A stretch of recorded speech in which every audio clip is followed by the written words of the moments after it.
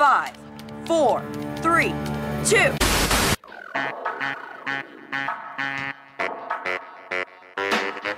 This is the Come On Network podcast. Come On Network. It's on the come up for sure. The best Pittsburgh-based podcast available. Is that so? If you're committed enough, you can make any story work. I once convinced a woman that I was Kevin Costner, and it worked because I believed it. Bringing you the latest in Pittsburgh and national sports and entertainment with guests and a plethora of co-hosts. Can we get a come on?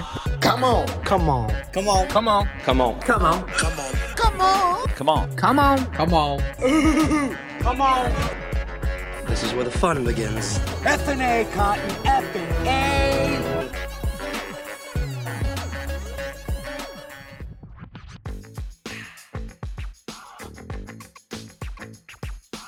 Welcome back to the Come On Network podcast. It is episode 84, and today on the pod, we break down and react to the Steelers getting back to 500 victory over the Seattle Seahawks on Sunday Night Football in Week 6 of the NFL slate. The Steelers and Cleveland Browns now both at 3-3, Cincinnati 4-2, Baltimore 5-1 in the AFC North as the Steelers head to the bye here in 2021.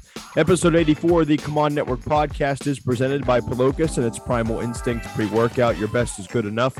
Be sure to use the code COMEON, that's COMON, for 15% off at checkout for the Primal Instinct pre-workout at Pelocus.com. That's POLOKUS.com.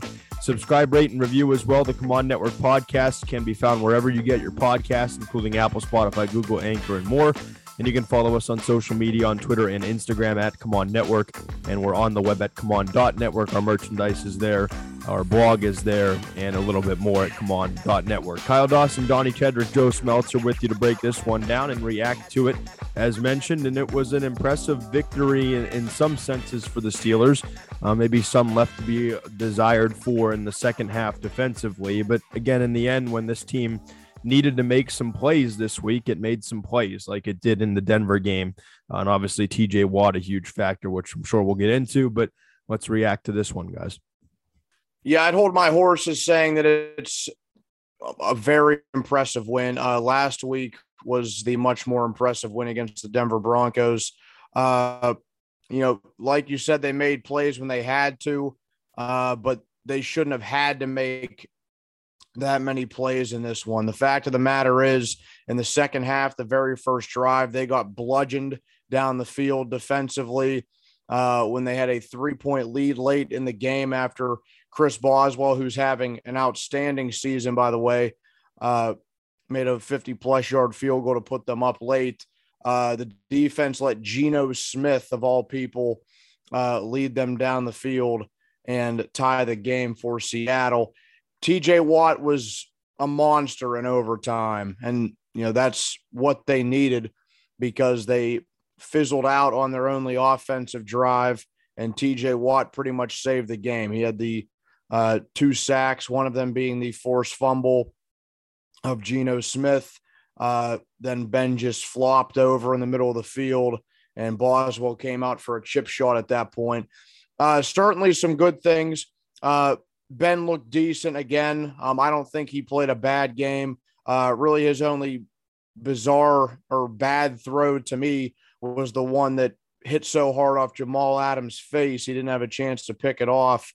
But otherwise, he got the job done. He was, he kept it turnover free for the most part. There was that bizarre incomplete pass that they rolled a fumble. I don't really know the full ruling with that, but whatever. He didn't throw an interception. Najee ran the ball pretty well again. He made his plays. The offensive line, again, showed that they're an improved group from what they were early in the season. But I was a little bit concerned about the defense in the second half of that game. You can't really lie to yourself and say that they looked all that good, considering that Alex Collins, who's a backup running back, ran for over 100 yards. And some of the times when the game mattered, Geno Smith was able to orchestrate a drive and get Seattle on the scoreboard, especially again, late with the field goal. However, when it's all said and done, the Steelers got a win they needed to get in the National Football League. That's all that matters. The record doesn't really care about, who the quarterback was for the other team or who the running back was for the other team. The bottom line is that they're 3-3. They've won 2 in a row. They got back to 500 going into the bye week. I'm not super optimistic like some other people might be. I'm definitely optimistic about where the season could go now. If they were 1-5 or even 2-4, that would have been a very tough hill to climb for them coming out of the AFC North. And they get Cleveland coming out of a bye. Cleveland is a beat-up football team. They have several guys on the injured list right now, including both of their star running backs, Nick Chubb and Kareem Hunt. So who knows what the Browns could look like in about 2 weeks' time whenever they meet on Halloween. Yeah, this was not a statement win by any stretch for the Steelers. They were outscored 20-6 in the second half by a team with Geno Smith playing quarterback. They made Alex Collins look like Gil Sayers at times. The offense was okay, but just okay against what's a pathetic defense, the worst statistical defense in the NFL. And if not for the best pass rusher in the game making a big play, that game probably ends in a tie at best. I remember I was sitting next to Kyle at the game, and when the Seahawks took over possession, he said they're going to need a turnover to win this game, and fortunately the Steelers got that turnover because of Watt. But my overall takeaway is that the Steelers are still not a very good football team. A very good football team would have pounded Seattle Sunday night, and the Steelers didn't do it. So, yeah, a win's a win, but these guys still have a long way to go. On a more positive note, if the Browns are still beat up 2 weeks from now, and, Baker Mayfield, if he stinks, that can ruin a whole afternoon for the Cleveland Browns. So definitely a much more winnable game than I think we all would have thought last week or 2 weeks ago. So you win that game, you get the bums of the NFC North both at Heinz Field. You might be having something cooking as we get into the middle of November, about a month from now. But something else I wanted to say, and Dawn alluded to this briefly, is that this episode, I think, is a good time to kind of pay homage to Chris Boswell. Going back to that 2018 season, some people, including our buddy Jacob Meyer, thought that Chris Boswell's ineptitude was the main reason the Steelers collapsed the way they did in 2018 and didn't make the playoffs. And it definitely was a huge factor, and a lot of kickers that they had hit the wall that Boswell hit wouldn't have bounced back from it, a la Mike Vanderjagt. But to his great credit, Boswell picked himself up, kept plugging away, and he's been pretty darn good for the Steelers over the past few years. A big 52-yarder to give the Steelers a lead late in regulation, and then obviously the winning kick in overtime. He's been fantastic all year, and fantastic again last night, so that's my little ode to Chris Boswell. I think there's a weird line in this city right now, and I really only know what I've seen on social media and what I've heard on the fan in terms of what response they've got from callers. And usually I don't really rely on what callers to 93.7 The Fan say. But even just kind of talking with a couple people on the way out of the stadium, which was something that maybe some people miss doing. There's a weird line for me with the reaction to this game, and I think that I can kind of sum it up in one way, and two things can be true here. Number one being that the Steelers got a good win for them to get back to 3-3 and go into the bye at 500, and now have a chance to get a little bit healthy and have some bright spots in this game against Seattle is a good thing. But at the same time, number two can be true in saying that this is probably still a below average football team at 3-3 that isn't playing that well offensively. I think they're bottom third in the league still statistically, offensively, and defensively. They're in the top third, maybe into the middle third. But this is not a good football team yet. It's still, I think, a below to average football team that we're seeing go out there every week right now. But that said, they've got two big wins in their pocket now heading into the bye. The problem is they beat a Buffalo team that I think, again, we're still all looking back at and saying, how did that happen? But then they went 2-3 after that. So I'm not going to go to the extreme of, I think what Colin Dunlap put on Twitter earlier, and I'm not trying to knock Colin. It's just more the idea of you have to be happy because the Steelers won and you're not allowed to be upset about anything that went on or anything that in the route of getting to the win that happened. You're not allowed to be upset about that because I think that there's a fair amount of reason to be upset with this team, the way that it performed in the second half, the way the defense performed in the second half until TJ Watt got on his white horse a la Ben Roethlisberger from years ago and saved the game for the Steelers. I mean, the sack, but when the Seattle had its first drive of overtime, and then obviously the strip and the fumble recovery for Devin Bush, which is another topic that I'd like to hit on a little bit, maybe later in this little brief stint or at some point in this episode. But if it's not for TJ Watt, the Steelers don't win that football game. And I do remember turning to Joe and saying, they need a turnover right now, or they're probably not winning this football game. It just didn't feel like the offense was going to get anything going again.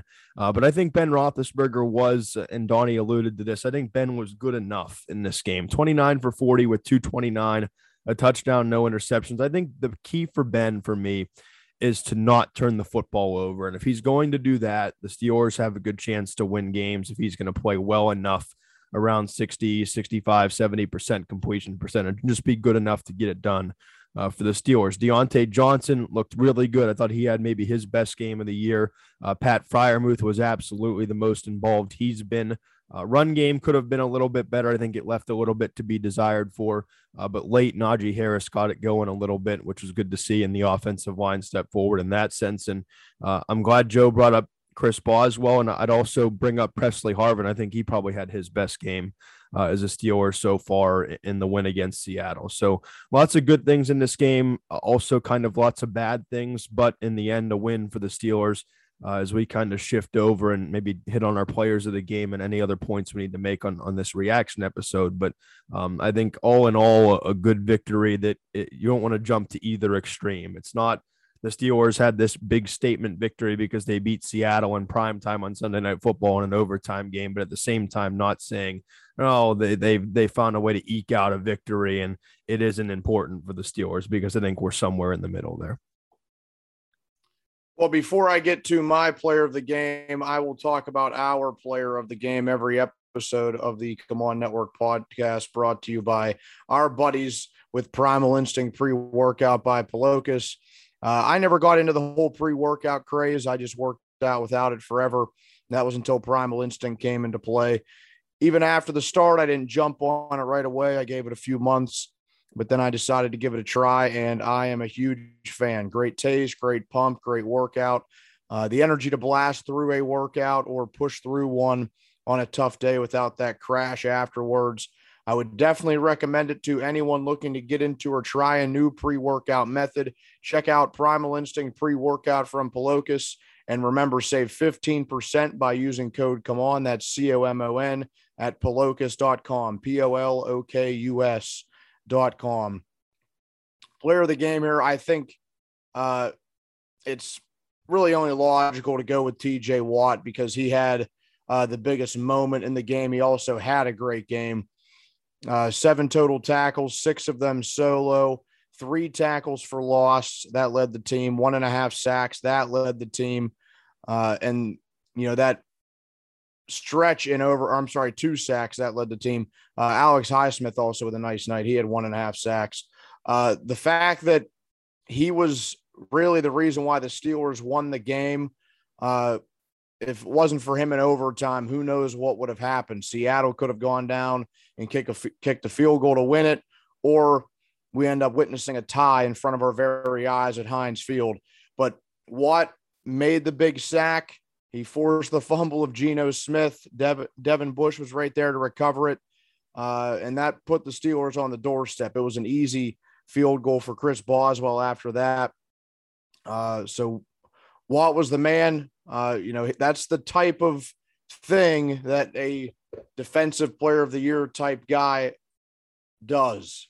A few years ago, whenever I really felt like he should have won it, the year he lost out to Stephon Gilmore, he made plays like that often.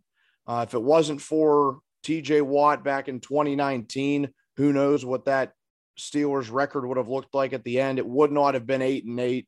I'll tell you that much. And it's plays like last night or Sunday night where TJ Watt saved the day for the Steelers in the biggest moment. And that's why they sit at 500. Yeah, I would agree that TJ Watt is the player of the game. And I would like to go to a different spot. But at the same time, I don't know that you really can go to a different spot with this. If it's not for TJ Watt, the Steelers don't win the game. And it's because of two plays that he makes in overtime, the sack and then the forced fumble that he grabs in this contest. Had a couple sacks overall. I think it was 7 tackles. Just a really good game and a game that you expect. And I think Cam Hayward even got a little bit overshadowed because I thought Cam Hayward was really good in this game and overshadowed a little bit by what TJ Watt did just in terms of high impact on the football game. But I thought TJ Watt was absolutely the best player on the field, which is in the end, Donnie, what the Steelers are paying TJ Watt to be. And I think that's very important that he continues to do that for the Pittsburgh Steelers. If they're going to continue to have success on the defensive side of the ball, he's got to ball out. He's got to play like the highest paid player on the defensive side of the football in the National Football League. Minkah Fitzpatrick, 9 more tackles. But Cam Hayward's talk about his day, 9 tackles, a sack, and 2 tackles for loss. Even Alex Highsmith kind of reaped the benefits of having those two guys having a great day. He had 7 tackles, a sack and a half, and 2 TFLs, 4 QB hits. I thought he was really good and continues to show out. But I do want to hit on, before Joe gets on his player of the game real quick, I do want to hit on one quick subject, and that is the linebacking core, which is a little bit weird. In terms of the third down play for me, I'm sitting in Heinz Field, and I'm watching as the third down defense goes out there. We're seeing Devin Bush out, Joe Schobert out, and Robert Spillane in the middle linebacker position. I don't know if that was something that you guys noticed, but something that I noticed. And in the snap count on the other side of the football for James Washington was pathetic too, because Ray McCloud was probably out there too much. But definitely a little bit weird to see that linebacking core. Maybe it's because Devin Bush just isn't playing that well. Maybe it's because the other linebackers in this set are playing a little. Maybe Spillane is playing a little bit better than we thought. But as like I said, TJ Watt for player of the game, Cam Hayward a close second, and I thought Deontay and Pat Freiermuth had good games. But if there's any thoughts on that subject, we can hit those two. Yeah, Tito Jackson Watt is certainly my player of the game. And I like the uses of Pat Freiermuth too. We've all talked about wanting to get the tight end more involved. I don't think Freiermuth's usage has been great overall this season, but Sunday night he was active. And aside from that little screen they ran in overtime, which didn't really do much of anything, I thought his usage was well. I liked that they were using a lot of two tight end sets with him and Eric Ebron. I liked that Eric Ebron didn't drop the ball, and that jet sweep call with Eric Ebron was also great. So, yeah, like you said, good production on out of the tight ends, and I hope to see more of that going forward. But the Steelers won that game by and large because of Tito Jackson Watt. All right, so before we wrap this up in our Steelers reaction, we're just going to hit quickly, and Donnie's already alluded to it a little bit, but the matchup coming in 2 weeks, since we won't have a preview episode out later this week, given that the Browns are going to play on Thursday night, which is probably another fold into this discussion. They're banged up, and they just got their asses kicked by the Arizona Cardinals without Cliff Kingsbury in town in Cleveland, and Arizona was able to walk over here and really dismantle Cleveland and suffered a lot of injuries. Baker Mayfield out in a sling, Kareem Hunt likely going on IR and missing a month. Nick Chubb already missed the game. Jeremiah Owusu-Koramoah is out for a month now, I think was the report. And there's other guys. OBJ's banged up too. This is a banged up Cleveland Browns team sitting at 3-3 that has to play in a short week. And frankly, I think they'll be favored because it's in Cleveland, but I don't think this is as much of a surefire Steelers loss as maybe we even thought about a week or two ago at this point. No, I think it'll be a closer game than we probably all expected. Coming out of that loss against Green Bay a few weeks ago, we all know that morale was pretty low, and we were thinking, well, maybe they snag one of these next two. They have to snag one of these next two because they're going to go in and face one of the rising teams in the AFC on Halloween. But, you know, you said it, the Browns are banged up. They're struggling. Baker Mayfield hasn't had a good year, even with how good that run game is. And that's because his two best running backs are now out. In the absence of Nick Chubb, Kareem Hunt stepped up, but then got hurt. His receiving core has been banged up. A couple of the offensive linemen. And yeah, those things happen in the National Football League, but this Browns team right now looks like a shell of the Browns team that came into Heinz Field in January and went up and down the field on the Steelers for about 3.5 hours. I don't know what type of score I'll give this game, but now the Steelers coming out of this relatively healthy. You get the bye week, so they will be the more refreshed team going into Cleveland on Halloween, and that would be an enormous win for Pittsburgh if they could pull that one off. And I don't count it out like I would have a few weeks ago. That's for sure. Yeah, you definitely can't count it out. And if for some reason Case Keenum does have to play, that's obviously a complete game changer. But thinking about this, I think a big reason, maybe the main reason why the brief Freddie Kitchens era was such a disaster in Cleveland and the Kevin Stefanski era has been successful so far is because Baker Mayfield hasn't had to be the man for the Browns. He's had to do his job. He's had to obviously run the field as the general, as a quarterback. But the Browns under Kevin Stefanski have been all about running the ball and then play action passes, and that's how they've had their success offensively. If you don't have Nick Chubb and Kareem Hunt, then if Baker plays at all, we don't know what his injury status is going to be next week, let alone 2 weeks from now. But if Baker ends up playing without one or both of those guys, then Baker has to be the man. And we saw kind of how that worked out 2 years ago. I don't expect the Browns to be a healthy team in 2 weeks. They might not be as decimated as they are right now, but you don't go from a team completely battered by injuries to a healthy team in just 2 weeks. So I expect them to still have injury problems. Like you said, Don, going back maybe even a few days ago, at least a week ago, we would have looked at this game. Probably all would have thought it to be a loss on the road against the Browns, a team with the Browns' talent level. But now with injuries and with the way Cleveland has played thus far, getting carved up for 47 points. Granted, it was against Justin Herbert, but getting carved up that game and then laying an egg at home against the Cardinals, it's not looking too great for the Brownies right now, and hopefully it's still not looking great when the Steelers play them after this bye week, because if it isn't, then this game could be a lot more interesting in terms of what we predict than we might have thought coming into the year and through the first 4 weeks of the year, certainly. You two have made notes that I would have made already, so I'll present it as this. I think this is going to create and be a big challenge and a huge opportunity for the Steelers in a couple of weeks' time, because I think it was Craig Riley that said something earlier on the fan as I was driving home from work that I kind of popped my eyes a little bit. I think if the Steelers can find a way to win this game against the Browns and then do what they should do against Chicago and Detroit, which is win both of those at Heinz Field. If you can win the next 3 games, I would almost say that for sure my mind is pretty dead set that the Steelers are going to make the playoffs. Even though they would only be at 6-3 at that point, we know that what the buzzsaw of a schedule is coming up after those 2 games with Chicago and Detroit. But I think if the Steelers can get to 6-3, I think that I would feel pretty safe in putting money down that the Steelers are going to make the playoffs. I think they have to have 2 of the next 3 if they're going to have a shot. And I would like that to not involve a loss to Chicago or Detroit, but that is what it is.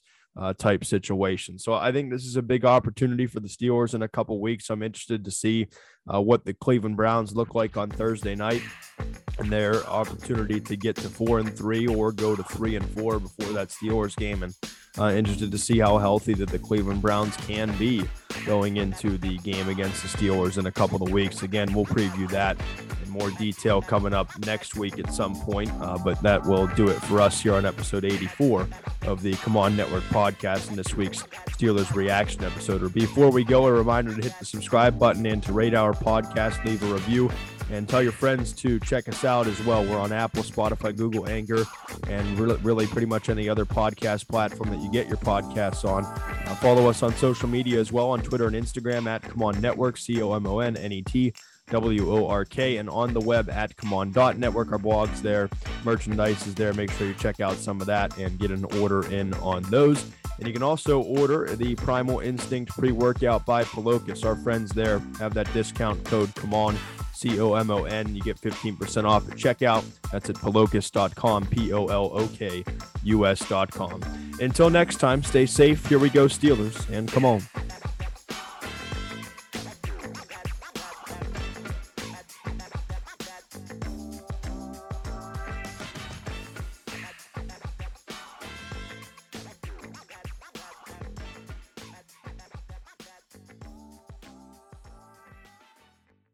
You're still here?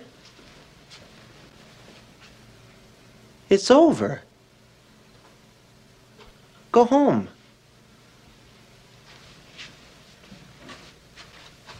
Go.